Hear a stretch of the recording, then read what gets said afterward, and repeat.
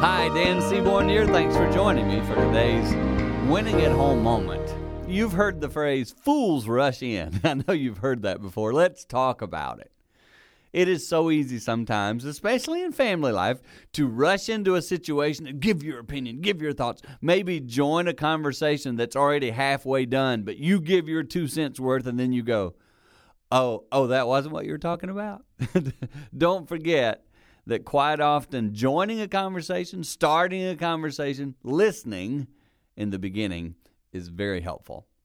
I was one who always rushed in and gave my thoughts and ideas and opinions first. And too many times I've had to make a phone call and apologize. I'm learning after 60 years to be a little quieter. Don't rush in. Be more patient. It will help you win at home. For more tips like this, go to our website, winningathome.com.